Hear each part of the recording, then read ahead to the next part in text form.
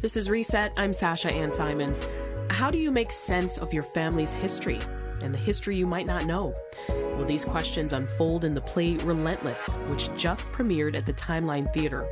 Relentless is set in 1919 during the so-called Black Victorian Age. Two sisters return to their childhood home to settle their mother's estate and discover a trunk full of her old diaries. Joining us to discuss is playwright Tyla Abercrombie. Hey, Tyla. Welcome to Reset.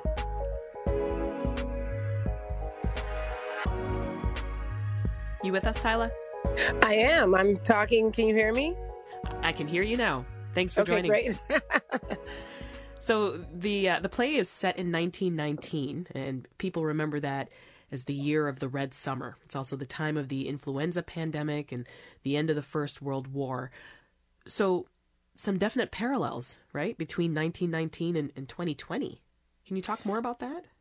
Absolutely. When I sat down to write Relentless, it was completed in 2018. I began it in 2016. I was looking to examine a 100-year history and what we were going through in 2016, 17, and 18. And by the time the play would be ready to present, it would be 19. So I chose it specifically because we were dealing with the legalization of marijuana, the Me Too movement, the women's movement and such. And I had no way of knowing that the influenza virus would be there, that we'd be dealing with it. And we were also coming off of the unrest in Missouri. So for me, it became a rich period to set a story in, to examine our history 100 years later. Yeah. Well, give us a brief summary then of the plot. The plot is two sisters come back to Philadelphia in 1919 to, after a month, their mother passed away suddenly of influenza. And while packing away her diaries, they are confronted with ideas they have about each other and themselves and secrets. And the only way to learn to understand those things with each other is by thumbing through the diaries of their mother. And in that, they find a richer history about themselves and learn of a woman they really didn't understand completely. I wanted to deal with what it's like to meet our parents before they become our parents. Well, let's bring another voice in to help us with this conversation. We've got Ron O.J. Parson with us, who's director of Relentless. Hi, Ron. Welcome to the program. Hey, how you doing? Doing well. So Tyla was bringing us up to speed here on the plot. Relentless was great. I watched it over the weekend as well, and we discussed how it was originally meant to be debuted in 2020, Ron. So I wonder what it feels like for you to finally have it out for the world to see. Well, it's ironic that she wrote it before the pandemic, and it takes place during a pandemic, and we didn't get to do it till a pandemic happened. So right. that was a real interesting thing about it. But ironically, it kind of gave the actors an idea of what it's like living in a pandemic. So I think everything around this play has really been like a synergy thing that has happened and made it come to fruition the right way. Yeah, Tyla, let's talk about the title for a moment. Was it your intention to have several examples throughout the play demonstrating relentlessness or persistence? How do you go about constructing that? As I personally examined each of my characters' story, I'm an actor as well, and so I not only look at them as the writer, but also as the actor and the person dissecting a character. And what I realized through much of the research I did and many of the poems and stories I've read is that we as a culture, as a people, have been relentless in our desire to just live a fair, good, healthy, safe life. And yes, everyone faces that, but for the American Black, African American in particular. And so that just started to stand out in my mind, how relentless these people had to be. When I went to visit the Whitney Museum in outside of Louisiana, when I would read the slave narratives, I just found myself in tears saying, God, we're so relentless. And after I said that so many times about myself, I said to Ron, I think the title's Relentless. What do you think? And he's like, that's it. We've got it. Well, As we said, it revolves around... That really is how it's happened with this show altogether. Things would just fall into place, and we'd say, this is it. This is where it's supposed to be. This is when it's supposed to be. This is who is supposed to be in it, and all those things just fell right into place. That's synergy, for sure. Well, yes. It revolves around secrets and reckoning with the past. I want to play a little scene here from the play. Now that she's no longer with us, these diaries feel like a way to continue. Continue what? The conversation. It's all we have left of her, and maybe this is the only way for the conversation to continue. The conversation continues. That will make a wonderful title for a book. These might be all the things, secrets even, that I've wanted to know but would never ask. Everyone has secrets, don't they? I do. You do? Yes, of course. And maybe they should stay that way. Why? Because that's how she left it. That's why secrets are secrets. Why'd you want to delve into secrets, Tyla? Honestly, my own mother passed in 2013, and she was a very quiet woman, and it was only in, having conversation with her that we would get, or I would get, little snippets of her life that I would go, I didn't know you did that, or I didn't know you were part of that. And she lived a very, she had some tumultuous experiences. And so I thought about that, and I neighbored that to myself, the things how I present in the world compared to what I'm always saying to people that, I'm a lot more boring than you imagine. I look exciting, but I'm rather boring.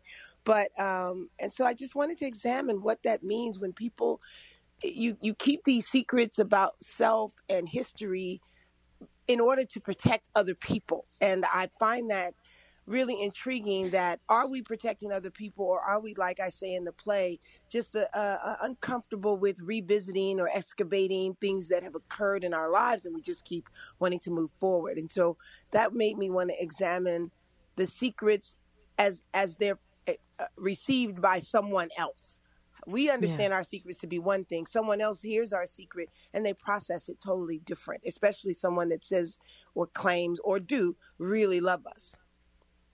This is Reset. I'm Sasha Ann Simons. We're talking with Tyla Abercrombie and Ron O.J. Parson, the playwright and director of Relentless, which is now playing at Timeline Theater in Lakeview. The play is set in the Black Victorian era, and it follows two sisters who discover some deep personal secrets of their deceased mother's past. Ron, there's a discussion in here around class, right? The characters want their middle-class status to insulate them from the violence that's not only occurring outside their door, but the violence of the past that they're uncovering at the same time. Can you talk a bit more about that and why that was included? About that, too, this play takes place in 1919, which is a rare time to see on stage or film or television or anything. And a lot of times people don't realize that there was that affluent American black that lived similar to how it's going on right now.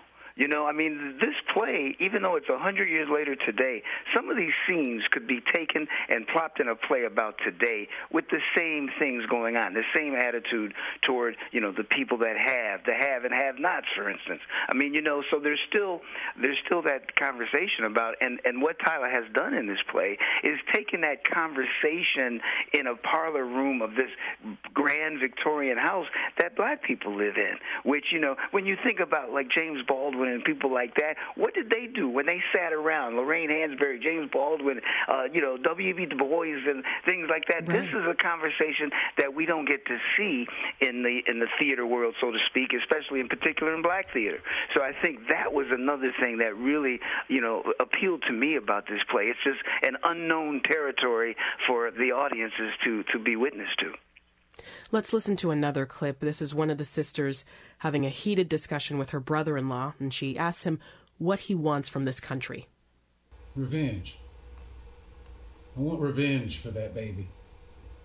For thousands of little brown babies and mommies that can't quit, and fathers that can't provide for brothers, and sons that survived and died on the battlefield but still can't get jobs, can't vote, can't sleep safely in their own homes. I want revenge. But I can't have that, can I? So I'll take what I can get, my house, my car, a family, my life. Tyler, what do you mean here, that he can't have revenge?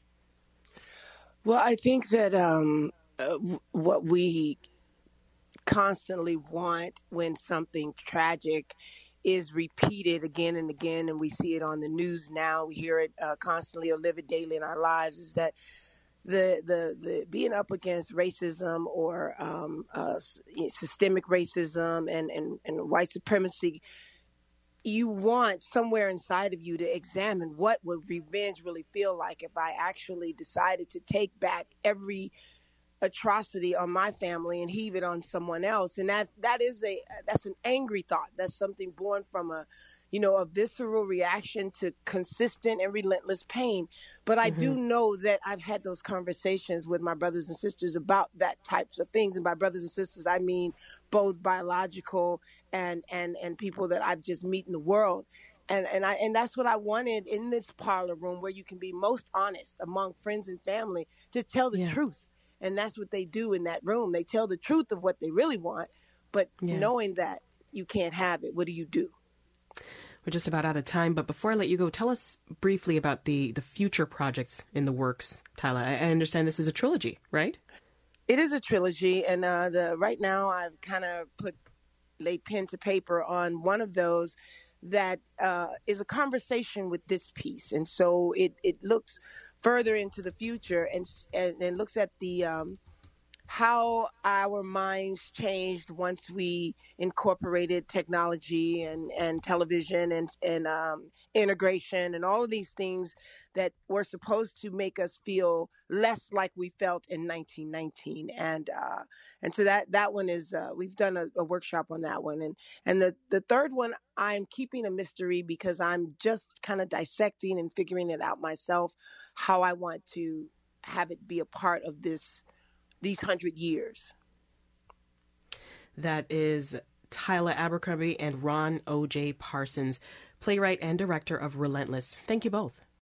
Want more context on the top issues of the day? Find the podcast, WBEZ's Reset, wherever you listen.